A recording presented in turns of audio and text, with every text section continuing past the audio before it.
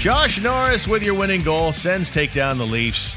Welcome to the program. It's Steve Warren along with the coach Greg Kennedy. Greg, how are things with you? Things are very well, Stephen. Very good out here in Slave Lake. Excellent. You got to celebrate that. Did you celebrate the goal properly? The win over the Leafs? I'm going to celebrate the win over the Leafs. I'm going to sell it. I got a glass already poured here of Canadian rye whiskey from the good folks at DunrobinDistilleries.com, our fine new sponsor. And let me pour you one as well, Greg. I'm in. And there you go. Well, that's a hell of a way to end a season. You're not going to the playoffs. Yeah. But you know what? Just beat the Leafs. And I think a good chunk of the fan base is pretty damn happy with that. You know, it's a small thing.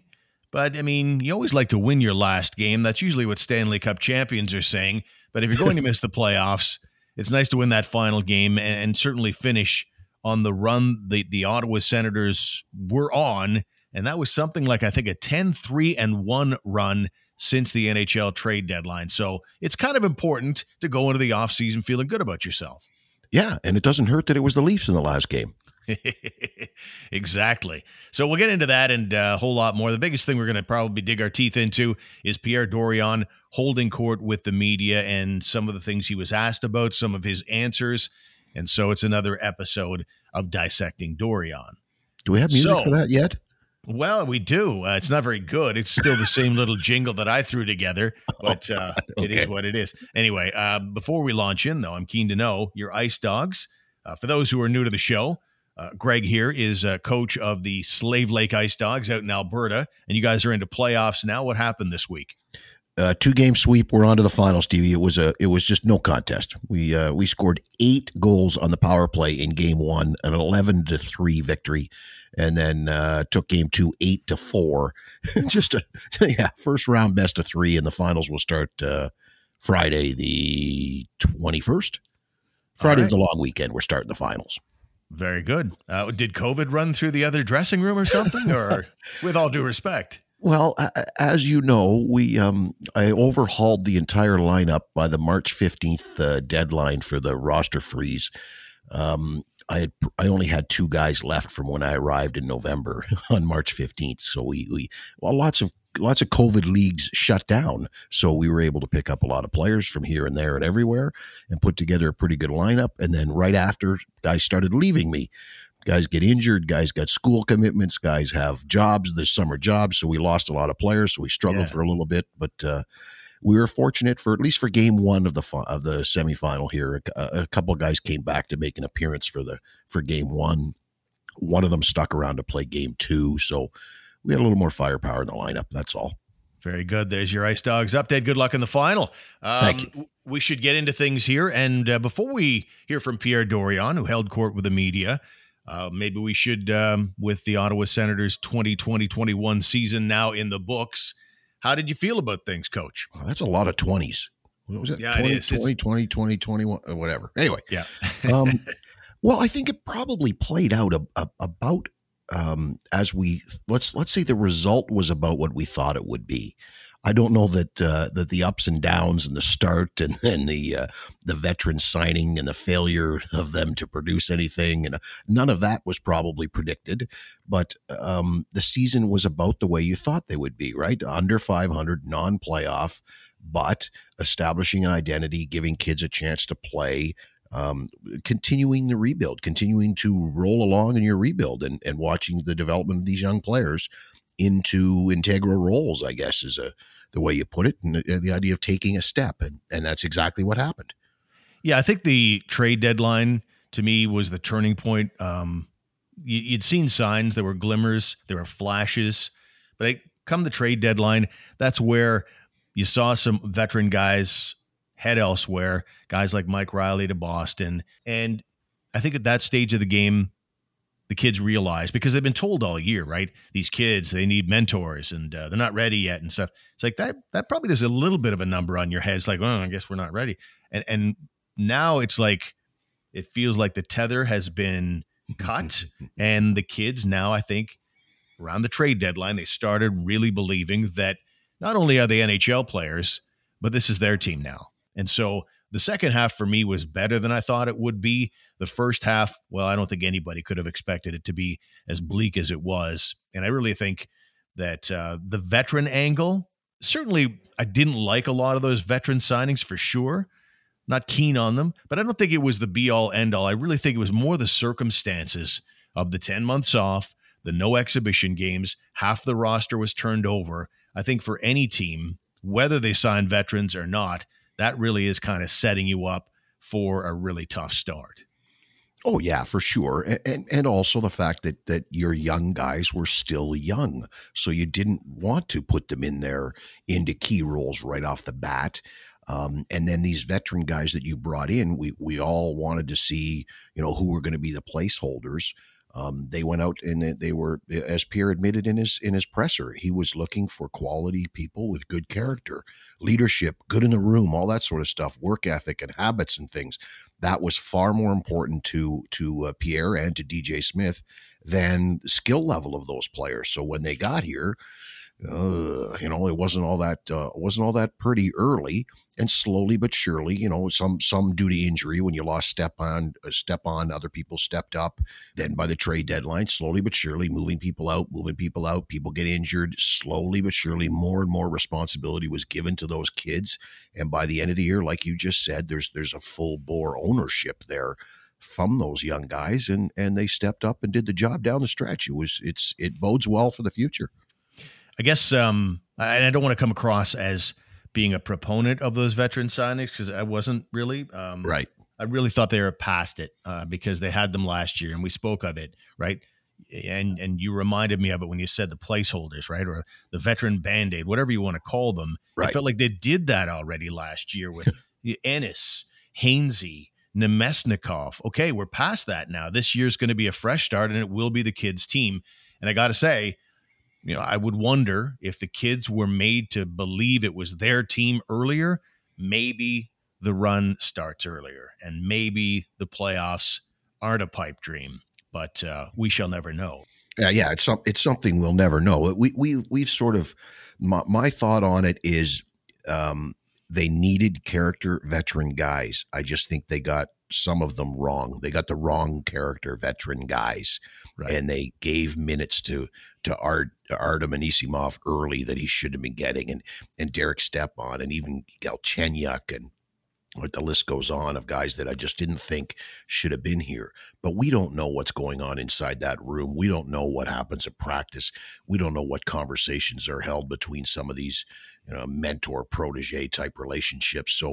So who knows? According to Pierre, he was thrilled with these guys and everything was perfect and it worked out the way they wanted it to. So hey, who are we to argue, I guess? Yeah, I mean, that's what we'd all do if we're in Pierre Dorion's role, right? Whether he believes it or not, he was putting a very positive spin on everything. And I think you could make an argument that he has a right to. His statement at the start of the year was something along the lines of, we have to take a major step forward.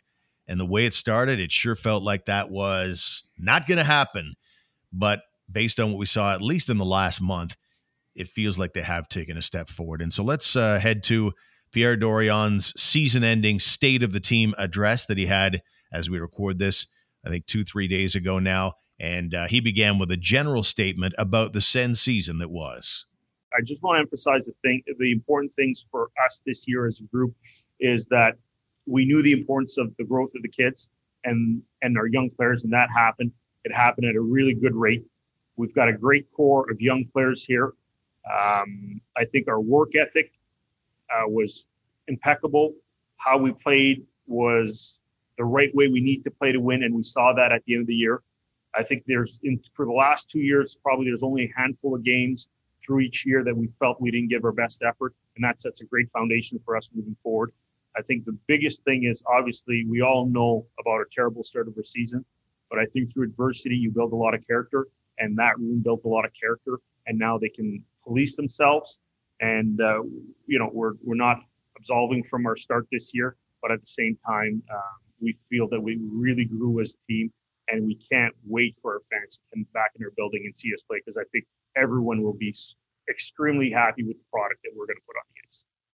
Is it safe to assume that you do feel like this team did meet expectations and maybe even at times exceed expectations? We had to be realistic with our expectations. I don't think we were going to be a playoff team this year.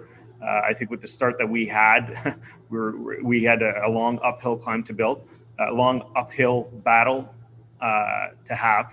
But at the same time, I think we exceeded expectations for the simple point of view that this year was about a few things. It was moving the rebuild along to a place that we'd be very comfortable with, was the development of our younger players to take an integral role into our team, which we seem to do, and to us to take a big step. If you look at it, and again, you got to be careful when you compare, but of the 7 teams that did not participate in the play-in or the playoffs last year, we were the best team. And it was going to be, we knew that these 7 teams would have a hard time, because you didn't play for such a long time. And I think most of the 7 teams had a more difficult start. But that's just part of the game. But we just feel that we definitely met and exceeded expectations, and we're really looking forward to next year. All right, so we definitely met or exceeded expectations. So let's dig into that first of all. Do you feel like that is the case or not? Pierre laid it out in part of his answer to one of the first couple questions from Gord Wilson. He basically said their expectations were, like, we know we're not a playoff team. We were just looking to, what was it? He wanted to move the rebuild along. He wanted to develop the young players so that they could fill in and be integral part of the future. And he wanted the team to take a step forward. So if those are your expectations, as vague as they are, then yeah, I think they did meet them. I don't know that they exceeded them, but they met them, didn't they? Yeah. It's funny, the generalities, right, that you can throw out there. Like, you're right. Whose expectations exactly? Was it Eugene Melnick's expectations? Because as far as Pierre Dorion's concerned, those are really the only expectations that matter. And I guess we'll find out, here in the next year, whether or not Melnick is happy with the state of affairs from this past season. I'm sure he's happy, like everybody else is, with the last month and the way things will look going into the fall. But, some of the signings, some of the asks where he has to go to Melnick and say, I need enough money for this guy.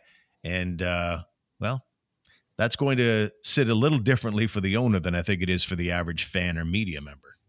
Oh, for sure. So it's a statement opportunity. You got a couple of statement contracts here in Batherson and Tkachuk that are coming up. And what kind of a statement is the organization going to make? And that'll be the salary and the term will be indicative of how serious they really are here and where we're moving forward. And it'll give you an insight into what you can expect for the next contracts for Josh Norris or for Timmy Stützle or the Jeff Sanderson for Sanderson's contract moving forward when it comes up for renewal. Pinto's only going to be a couple years away. There's all kinds of them waiting for their next contracts, and these two are huge now in sending a message to the rest of the players, to the rest of the league, and most importantly, to the fan base. Since we sort of touched on it, let's hear from Dorion, because he was asked about the final year of his contract and whether anyone had spoken to him as of yet. So this is what Dorion had to say. No, there hasn't been any talk about being extended. Last time I did my contract, Eugene and Sheldon contacted my lawyer in Toronto, Arthur Yellen. So they know where he is. As far as, I want to be part of this. I want to be part of this for the long term. We've had we knew through the first few years the rebuild it'd be more difficult. But we're definitely on the right path, and I want to be here for the long term. But the one thing that I never worry about my contract. If it goes to June 30th and we sign something on June 30th, I'm more than okay with it. Just to have a chance and to be part of this organization is an honor, and I look forward to being at the helm for many years to come, if that opportunity comes. So that's not a particularly great sign. No one's talked to Pierre Dorion about an extension on his contract. He sounds a little, honestly, he sounded a little concerned. Sounded like he wished someone had talked to him by now. Well, I think it's interesting to note the last time that he signed an extension, it was in February. So that was mid-season, or actually close to late season, the last time he signed an extension. So maybe that plays into your thinking here, so that it doesn't have to be happening right away, and we shouldn't read anything into it if it doesn't happen before the season. Both of them need to get re-upped at some point. Both of them, as in Dorion and DJ Smith. So maybe it is something. Maybe it is a wait and see. Maybe it is a show me what you can do. Or, in the case of DJ Smith, it's definitely like you just said. Let's see what he can do with a decent lineup. So maybe you give him till Christmas and see how he's doing before you extend him.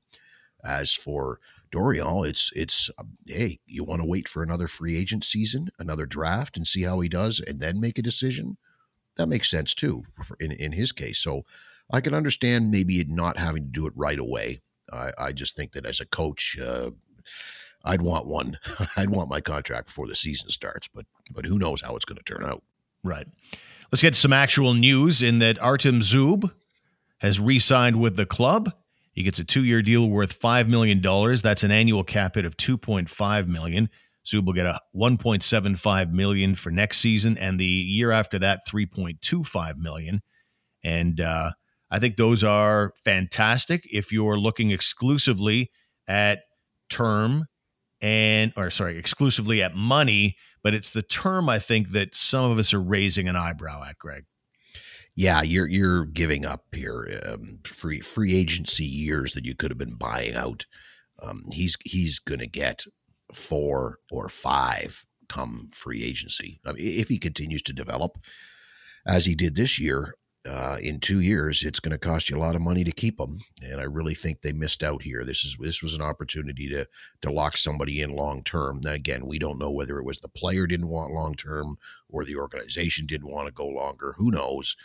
I just think that there was an opportunity here to lock this guy up beyond the 2 years, beyond he's going to be 27, beyond that into his late 20s, maybe even take him into his early 30s. There was an opportunity to lock him in and keep him here for a long time. If Jake Sanderson were rolling in and he were a right shot defenseman, then it might start to make sense with JBD and Sanderson. But I'm just thinking, I don't know. You've got so many left defensemen that would make sense if this was a left defense we're talking about, but Zub is a right shot, and they're hard to come by, and Zub was really good. And it was only his first year in the league. I know he's an older rookie, but it's still his first year in the league, and there was a learning curve, and I was impressed like hell. In fact, if you make me choose right now between Zub and Zaitsev, it's no contest for me. I like Zub better. I just thought he was steadier defensively, and that's just my feel. The Zaitsev contract plays into it. The length of it and the money you're spending on Zaitsev plays into trying to lock up Zub long term. The other thing that plays into it, and Pierre went into this in his press conference, he's been very, very impressed with the play of Lassie Thompson in the last 3 weeks down in Belleville, and projects both he and JBD to be top 4D someday. So, okay, if Lassie Thompson and JBD are going to be in your top 4, where does Zub fit in? So maybe you don't go longer than the 2-year deal that you signed him to. But are those guys ready to be in the top 4 in what will be 3 seasons from now? Like at the end of 2 seasons, will those guys be ready to be in your top 4? Whereas Zub will probably still be able to. So you maybe need to speed up the development there in JBD and Lassie Thompson so they are ready to step in when this Zub contract expires. Yeah, you know what? I forgot all about Lassie Thompson, I'll be honest. Another right shot defenseman back there. And another name you could also throw into the mix as well. And they remain sky high on this player, though I'm concerned about him, and that is Erik Brannstrom, who actually has said many times that he prefers playing the right side. So maybe they feel like they're covered on the right side, and they just didn't want to, with so many guys that need to be paid here in the next 2-3 summers, they just don't want to be investing massive amounts on Zub, and that they feel like he's good and they like him a lot, but not that level of game breaker where he's going to be the difference between winning Stanley Cups or not. Right. And like I think we're in agreement on the maybe wait and see, give it a couple of months into the season before you talk to DJ and Pierre Dorion about extensions. You've got the same option on a Zub. You can sit on Zub knowing you've got him for 2 years and watch the progression, see who wins the battle between Mete and Brannstrom, see how Lassie Thompson and JBD are looking on the right side, knowing that Sanderson is going to come in on your left side. And if you're not liking the development of any of those people, then you can always go to Zub before that contract expires and extend them early, right? You don't have to wait till the end.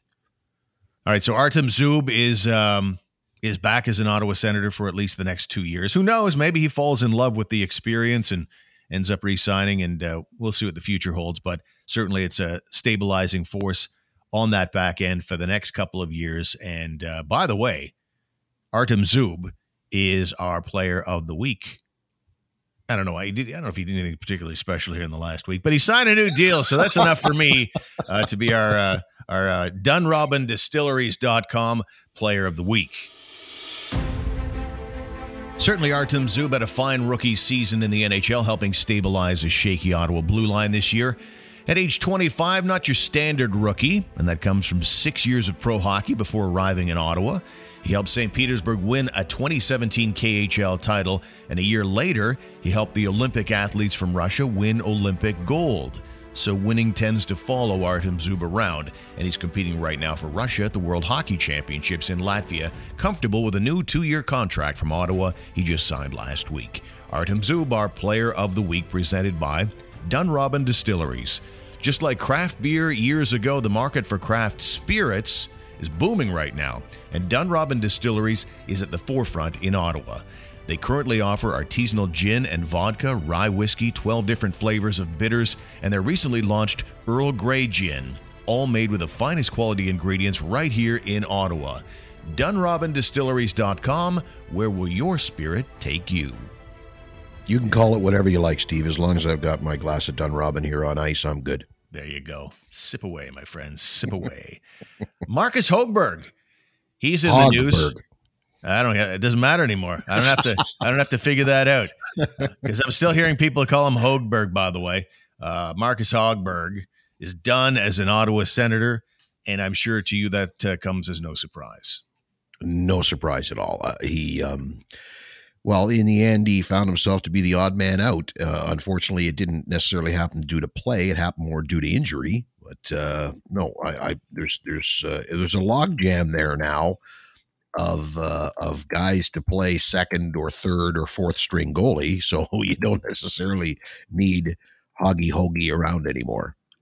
Well, and there was a point in the season where DJ Smith blurted this out at one of his post-game press conferences. I don't know if it was post-game. It was one of his press conferences.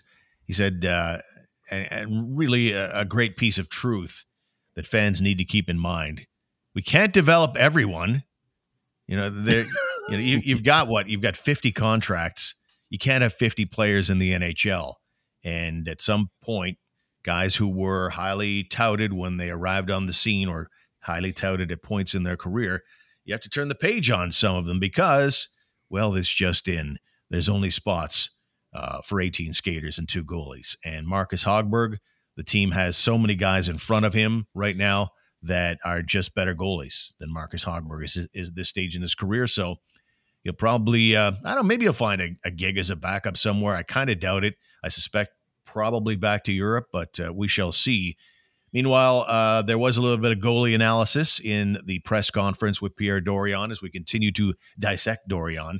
And this is what Dorion had to say about how things are going between the pipes. We've got a lot. I feel we have quality and quantity at the goaltending depth position. I think we start from top to bottom.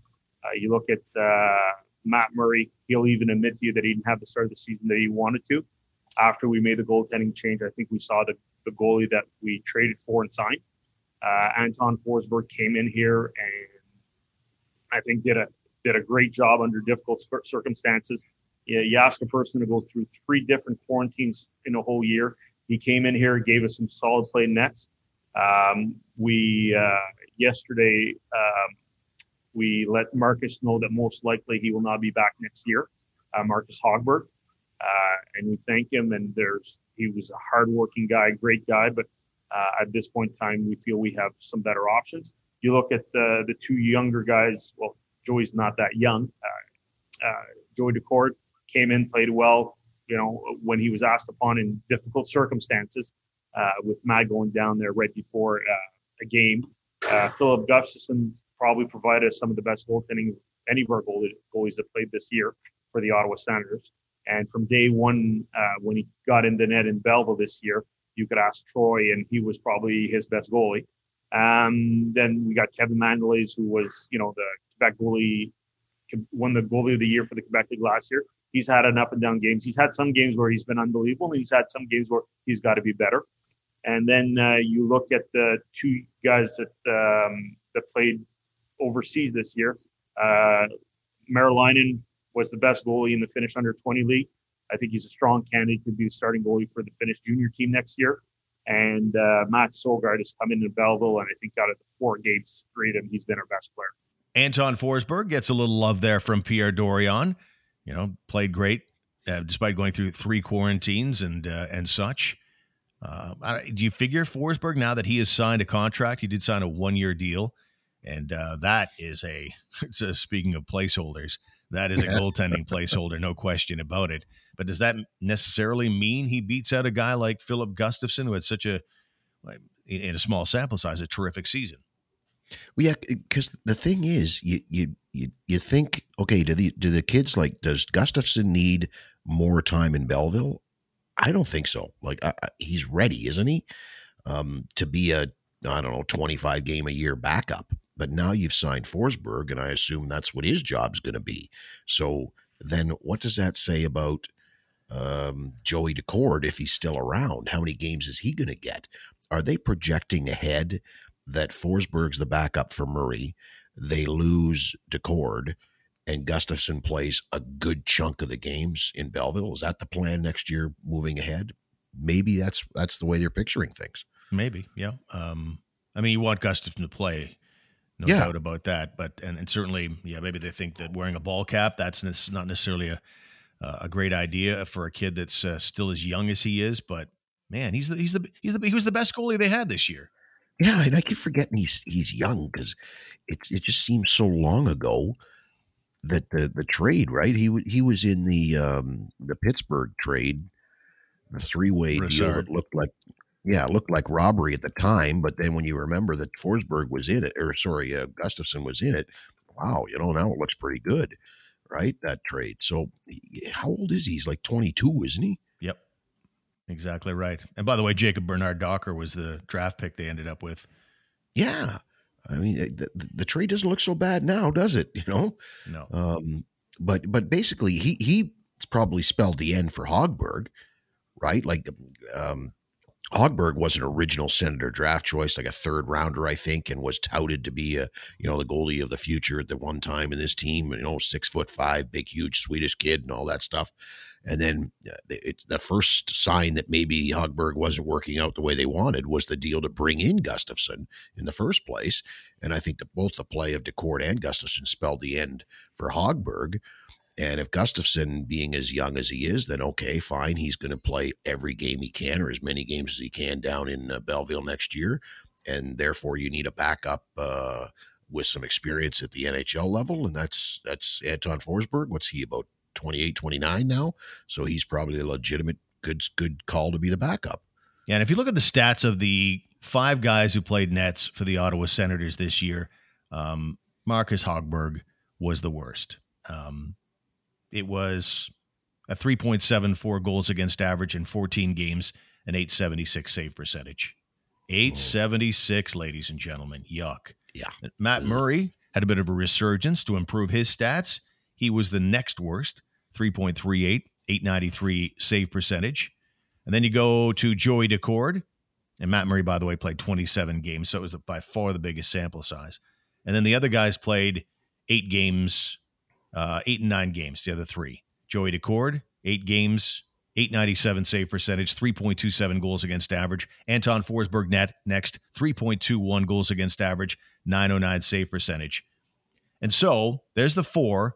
And then finally, Philip Gustafsson. I mean, if you didn't know anything about the contracts and you didn't know anything, you hadn't seen any games, and you were just dropped in front of the stat sheet of the Ottawa Senators, you would say with 100% certainty, you would gamble the lives of your family to say that Philip Gustafsson is the best goalie on this team and will be their number 1 next year because his stats were so superior to everybody else's. A goals against average through 9 games, 2.16, and a 933 save percentage. There is no contest.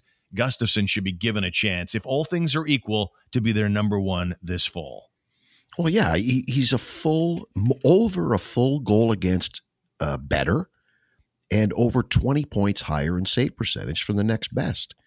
Like, that's very, very impressive. So, yeah, he should be here next year, but he's still only 22. We're building for the future. We want him to play more. He's going to end up in Belleville, or he's going to end up in Seattle. Oops, one of the two. He won't be playing for the Senators next year, barring injury. I don't think he'll be here. Maybe halfway through the year or 3/4 of the way through the year, maybe you make a deal with Marcus Hogberg at the trade deadline, with Anton Forsberg at the trade deadline. You ship him out and you bring Gustafsson up and he finishes the year in Ottawa. And who's ever left in Belleville, if Joey Dacord's still around, he takes on more of the games in Belleville to finish out the season, and you're moving the situation along. Maybe that's what ends up happening. Yeah. I think about that expansion draft, and I know I've been kind of vocal on, I don't think Seattle is going to be that interested in any of Ottawa's goalies anyway. I think, the more I look at it and the more I think about it, there's just such, when you look at the skaters, like Ron Francis will eventually mosey on over to the Ottawa Senators roster, and he's got to take one guy. And I think he's going to be so underwhelmed by the skaters that are available. The Sens have really done a nice job of framing things so that they're not going to have to give up anything particularly valuable from a skater perspective. They might just go ahead and say, I don't like any of that. Why don't we go over and take one of these young goalies? And there's that Gustafsson guy. He's got crazy stats. And if Gustafsson's available, I am sort of putting it out there that just almost from a default position, if you're Ron Francis, you might go ahead and take a flyer on him because he's so underwhelmed by all the skaters that are exposed in Ottawa. Okay, so here's a question, Steve. You're Pierre Dorion.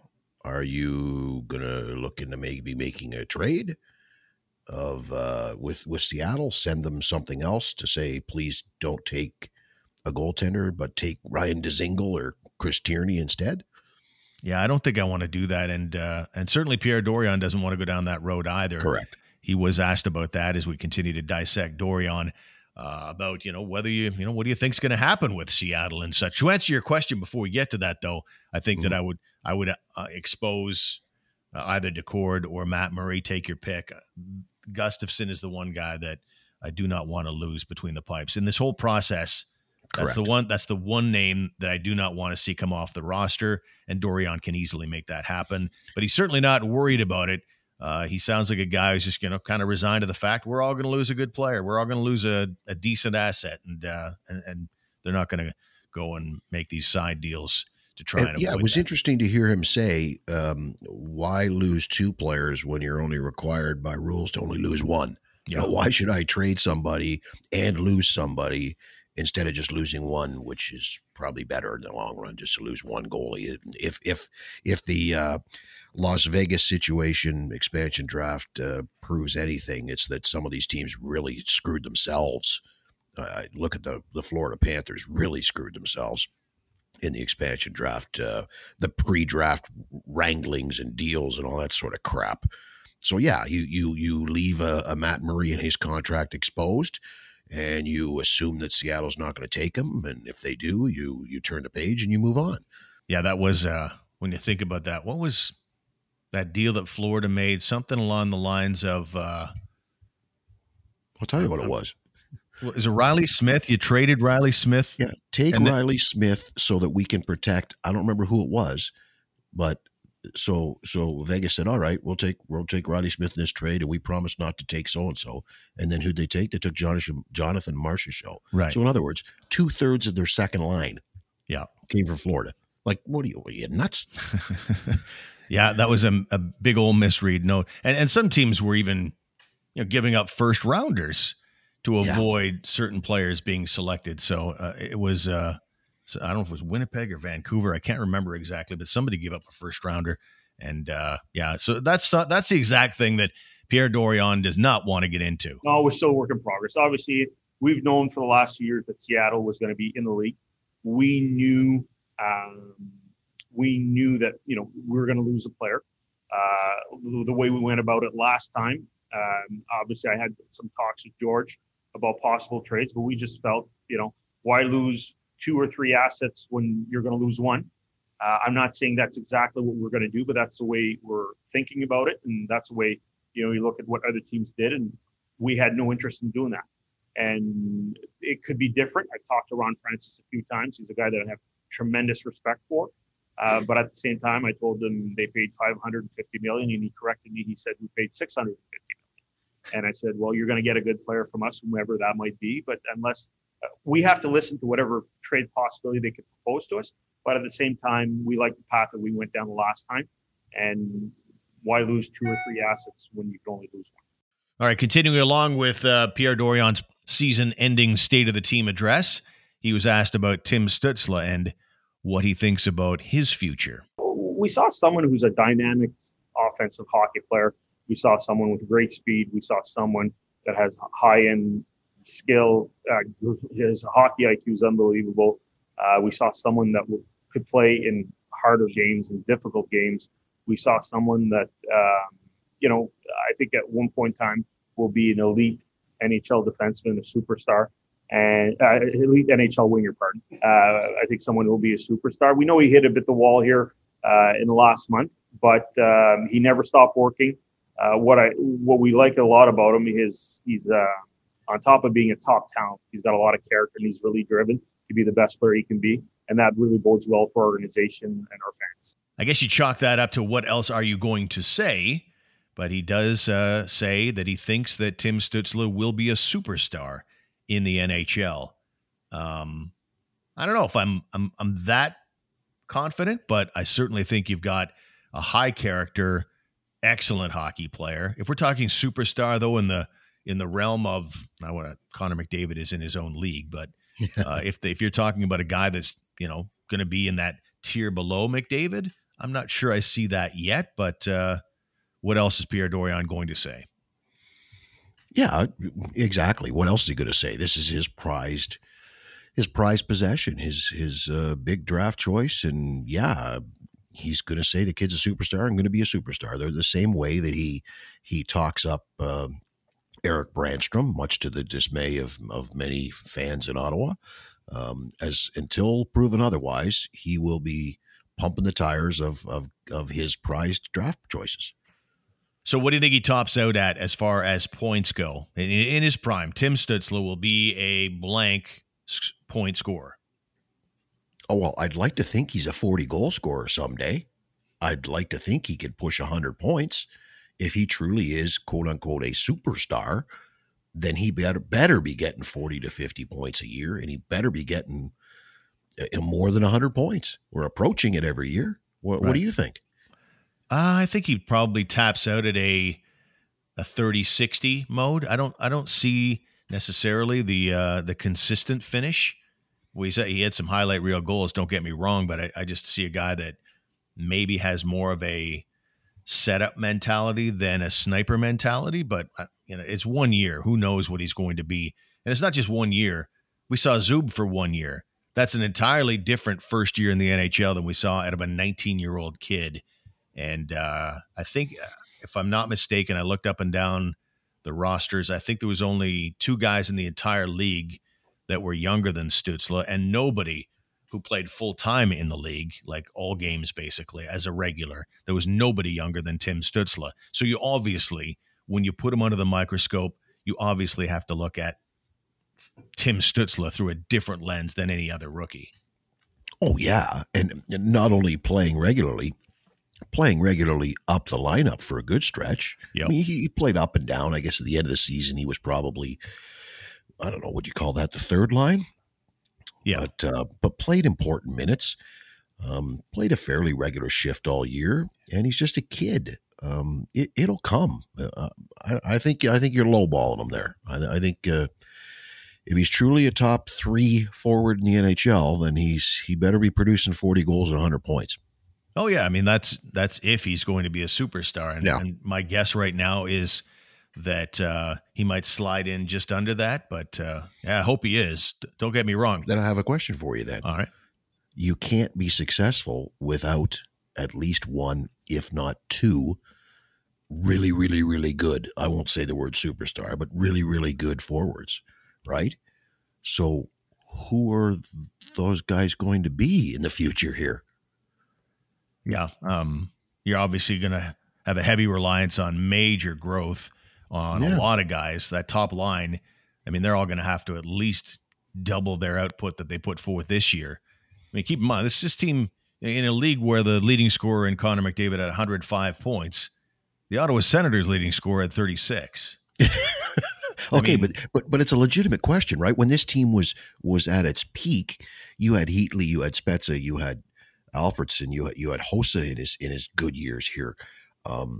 So who's going to be that 100-point guy? I don't think it's Shane Pinto. I don't think it's Brady Tkachuk. I don't think it's Josh Norris. I mean, that they're all going to be really good. Batherson's going to be really good, but do you not need a 40, 45 goals a year guy? Do you not need 100 or 200-point guys, or at least 90-point guys? Who in all of the talent and all of the depth that this organization has, the one thing that's always been kind of missing and kind of nagged at me is, where's the superstar? Where's that elite level guy? Lots of really, really good guys, but I don't see an elite level guy. Yeah, it's like your take on DJ Smith. I don't know yet. You know, it's to me like it's like asking me, a bunch of kids skating around in the canal and I'm watching them on video. And it's like, which of those guys is going to be the legend? And it's like, well, they all look like they can skate like well above, they're well advanced for their years, but it's really difficult to say exactly who's going to emerge from this group as a sniper. I will say that I think all the usual suspects, Tkachuk, Norris, Batherson, Stützle, those guys in there, there's probably going to be a couple of guys who are point-a-game guys. I don't know if you need to necessarily have a 100-point guy. As long as you play the game the right way, you're balanced, you can roll the lines and such, you're still going to have a chance. You'd love to have a McDavid in your lineup for sure, but yeah, I mean, it's a good question because we were all fairly impressed with these guys this year. But when you talk about Stanley Cup level offensive output, you know, at least 2 or 3 of these guys are going to need to triple the offensive output that they had this year.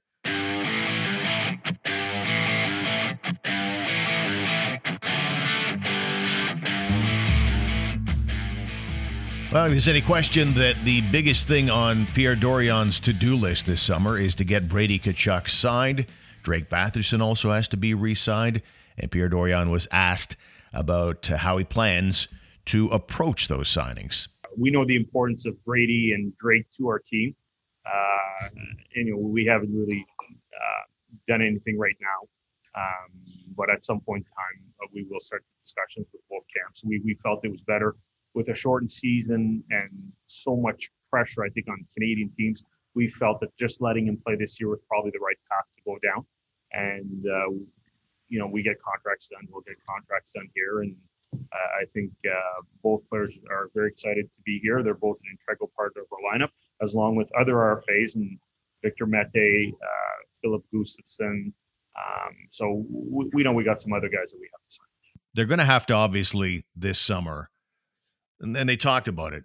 DJ Smith did, Pierre Dorian did, that they're going to have to sit down, the 3 of them, along with Eugene Melnyk, and really talk this thing through. And Pierre Dorian was asked about the question of captaincy. Is next year, after basically, what's this now, 3-4 years now without a captain since Erik Karlsson left, is this the year they're going to come up with a captain? This is what he had to say. When it comes to captain, and I'm going to take a bit of my time to answer this because I really want our fans to understand the importance of naming a captain. 3 people have a say in this. Obviously, our owner, Mr. Melnyk, has a say in it. DJ and myself.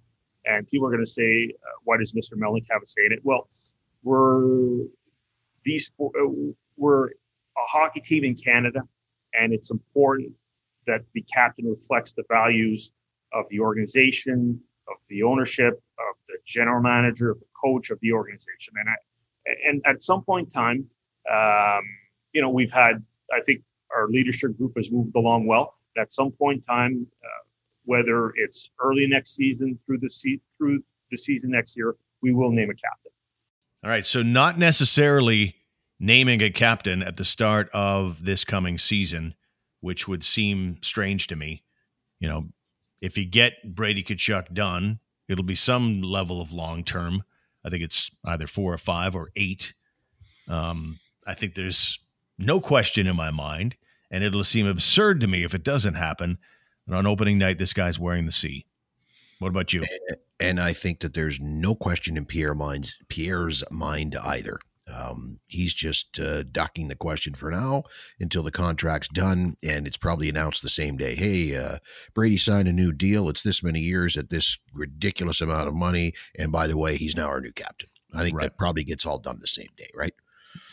I would think so. Yeah, and if it doesn't get done, I mean, fans are going to burn this town down. If the deal isn't right and he's not the captain, like, what is going on? I'll never have to try to remember the name of the damn arena, which sponsor name's on it anymore, because it won't be there. It'll be burned to the ground.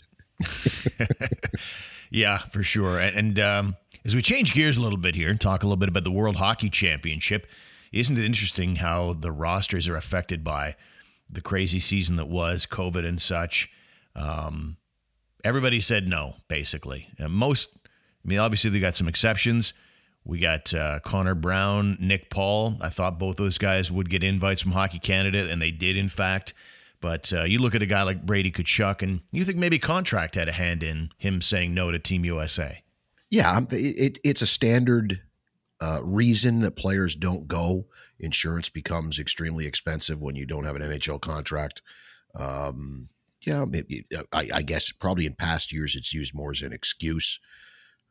Whether that's the you got to believe he was invited, Steve, for crying out loud, right? You know he was invited to play for the U.S. and you know that he said no, or else he would be there. So what's the reason he said no?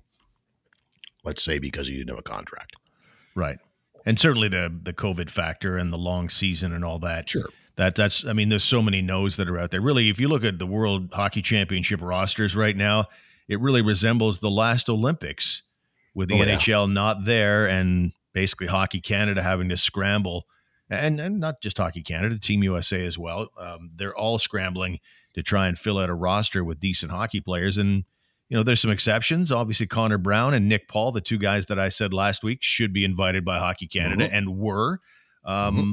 There's some good players on there, don't get me wrong, but it ain't the caliber that they normally get to go to the Worlds.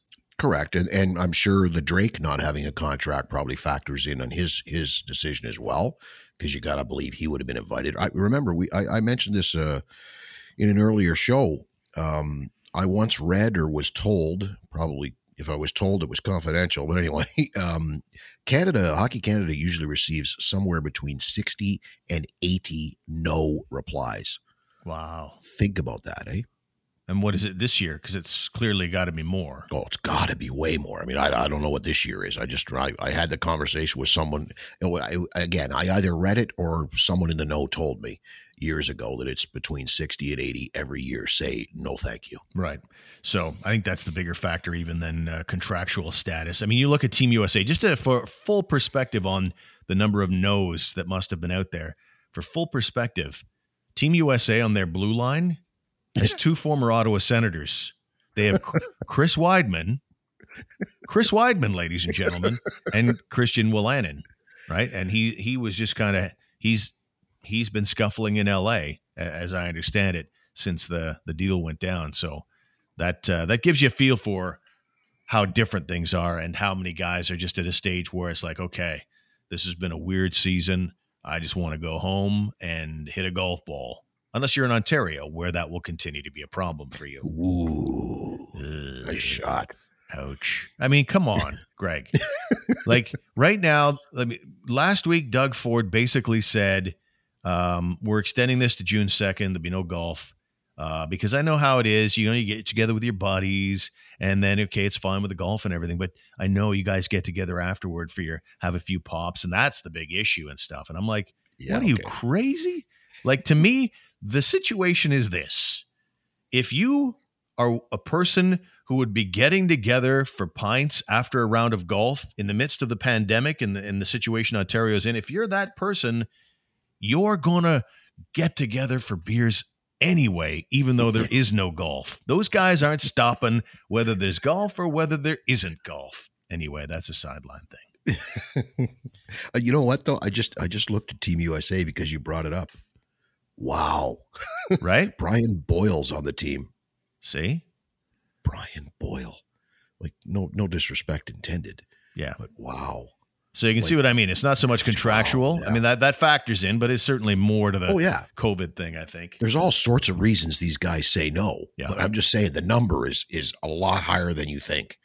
Right. Like it looks like their best player might be Abracadabra there. He used to play in Detroit. Where is he now? I don't even remember. Abdelkader? Yeah. Where's he now? Abdelkader's in Switzerland right now. So the best player, sure, by your assertion, your best player is a Swiss player. Hey. Yeah, or maybe is it Adam Clendenning? Is it? No, it's Kevin LeBanc. There we go. Yeah. Whatever. There was no danger of Brady Tkachuk playing for Team USA, whether he signed a contract last week or whether he's signing it this summer. I don't think he was ever going to be playing for Team USA. But he did talk a little bit about wishing, like so many Ottawa Senator fans, that the season were just a little longer. I know a lot of us were talking about, we just wish we can keep going here. It's, we had a couple more games. I think we maybe push for that last spot, but obviously it's that's not how it works. But I think it would be important to win that last game, because winning just makes you feel a lot better, and going into the summer as winning the last game is definitely something that we wanted, and winning with the fashion we did, and we just wanted to leave it all out there, and I think that's what we did, and we can all look ourselves in the mirror and be happy with how we played this year and how we finished off, but how we left it all out there. Yeah, and I agree with Brady Tkachuk there. I think that the way they looked down the stretch, they would have been a tough out for anybody. But I will say this. I don't want to necessarily anoint them a Stanley Cup contender or anything like that. Or I think they do have a chance to make the playoffs, and I think they will. But you also have to keep things in perspective in that we've said it in any sport. Once you've been eliminated, what happens after that and the lack of pressure or expectation drops to such a stage that you take it for what it is. And it was a nice month to finish out the season, but it's a lot different, isn't it, when the expectations and the pressure of, when games matter, when you have a chance and when people are going, oh my God, I hope they win. All those things factor into it and puts a lot more weight on the players' shoulders. Yeah, but I think there was internal pressure, though. Like every one of these guys in their first or second year or in their early career within the role that they're playing, you had guys playing top 6 minutes who hadn't before. So there was definitely internal pressure on these players to play well and perform well in order to maintain their spot in the lineup and as a showcase for who and what they are for next year. So it wasn't a typical wind it down, play out the string kind of roster or year. Does that make sense? Yep, absolutely.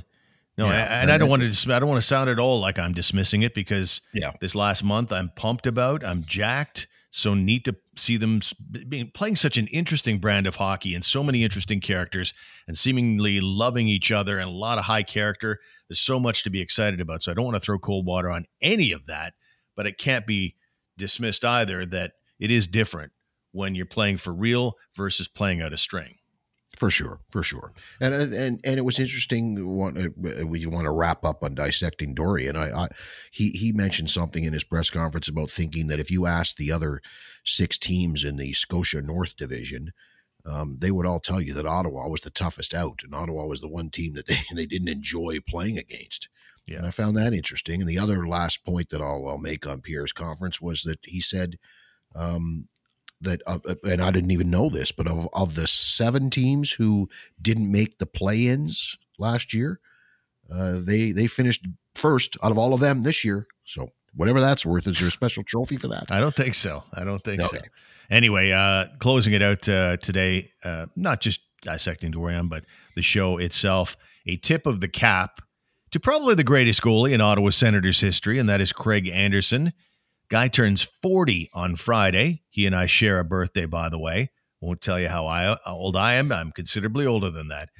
But Anderson, who turns 40 on Friday, came in for injured starter Vitek Vanacek and led the Capitals to a 3-2 overtime win at home. And that was the first playoff appearance for Craig Anderson in nearly 4 years. The last we saw of him, oh, baby, we were excited. We were so excited. Yeah, but it was tough. I wish I hadn't gone down this road now, but it is the last game in the playoffs that he's played since the 2017 conference final, double overtime, and Chris Kunitz. Oh, I hate you, Chris Kunitz. But anyway, neat to see Craig Anderson have one last moment in the sun. Yeah, I mean, and good on him. Good on him for sticking it out. He thought he could still bring value to a program somewhere in this league. I think the Henrik Lundqvist injury probably helped. So Andy gets a spot there in Washington. He waited it out. He was their third string guy, essentially on the taxi squad most of the season and flipping in and out at practice. And good for him. He's there and he's a veteran and a savvy veteran at that, and one who has a very good career playoff record. So good on him and good on the Washington Capitals for signing him to fill that role. And hey, when you needed him, there he was. Yeah, and it could be it. I mean, he might get a chance to start again in Game 2, but it looks like Ilya Samsonov, who was on the COVID list on the weekend, it looks like he might be off in time, but not sure exactly where things stand now. But that's kind of a neat way to end a career if that's how it goes down. But one way or the other, it was definitely a cool moment for, like I say, the best goalie the Sens have ever had. With that, we should call it a day, Greg. Any final thoughts before we call it quits? I hate it when you do that. See, I got to start writing stuff down. Like I should put something down. Here's my final thought for today. Well, your Islanders got to win in Game 1. How about that? Yeah, how about that? Yeah, I did pick the Islanders to upset the Penguins. The only other upset I picked was Boston to upset Washington. We just finished talking about what went wrong there. Mm-hmm. But yeah, it's kind of cool that the playoffs have started and they started before the season's over. I don't know if I want to talk about gambling on the show, but I did put a couple of shekels down on your Islanders. Oh, well done. Yeah, to win it all. I mean, to win it all, not just win this series, to win it all. Well, just because the number, when you look at the futures and such. Yeah, that was pretty good, eh? Yeah, well, yeah, they were down, bottom third of the league. So the payoff will be considerable for a $50 bet. So I said, what? Let's do it. And it's the end of an era. Fort Neverlose will be shutting down at some point in time through these playoffs. It'll be the last game ever played at the Nassau Veterans Memorial Coliseum. I was thinking today watching, now that game itself was in Pittsburgh, but I'm watching that game today and I'm thinking, this really makes me nostalgic because it was an absolutely beautiful hot afternoon here, and I'm watching the Islanders, and for several years now they've had the old jerseys back, and I got thinking about Bobby Nystrom scoring in overtime. Like, it seemed like that 1980 Cup final or that Stanley Cup run, it felt like almost, I don't know, every other game was a hot afternoon the game was being played, and I'm probably totally wrong on that, but that's just the nostalgic memory I have of it, and kind of felt some of that this afternoon watching that game. Well, you're right on the final one. Sunday, May 24th, 1980. It was an afternoon game. So you are correct. 7-11 of overtime. Nystrom from Tonelli and Henning. Right. Not that you remember. Not that I remember it. Okay, good stuff. Let's call it a day, and we'll talk to you again next week. For sure. Have a good one.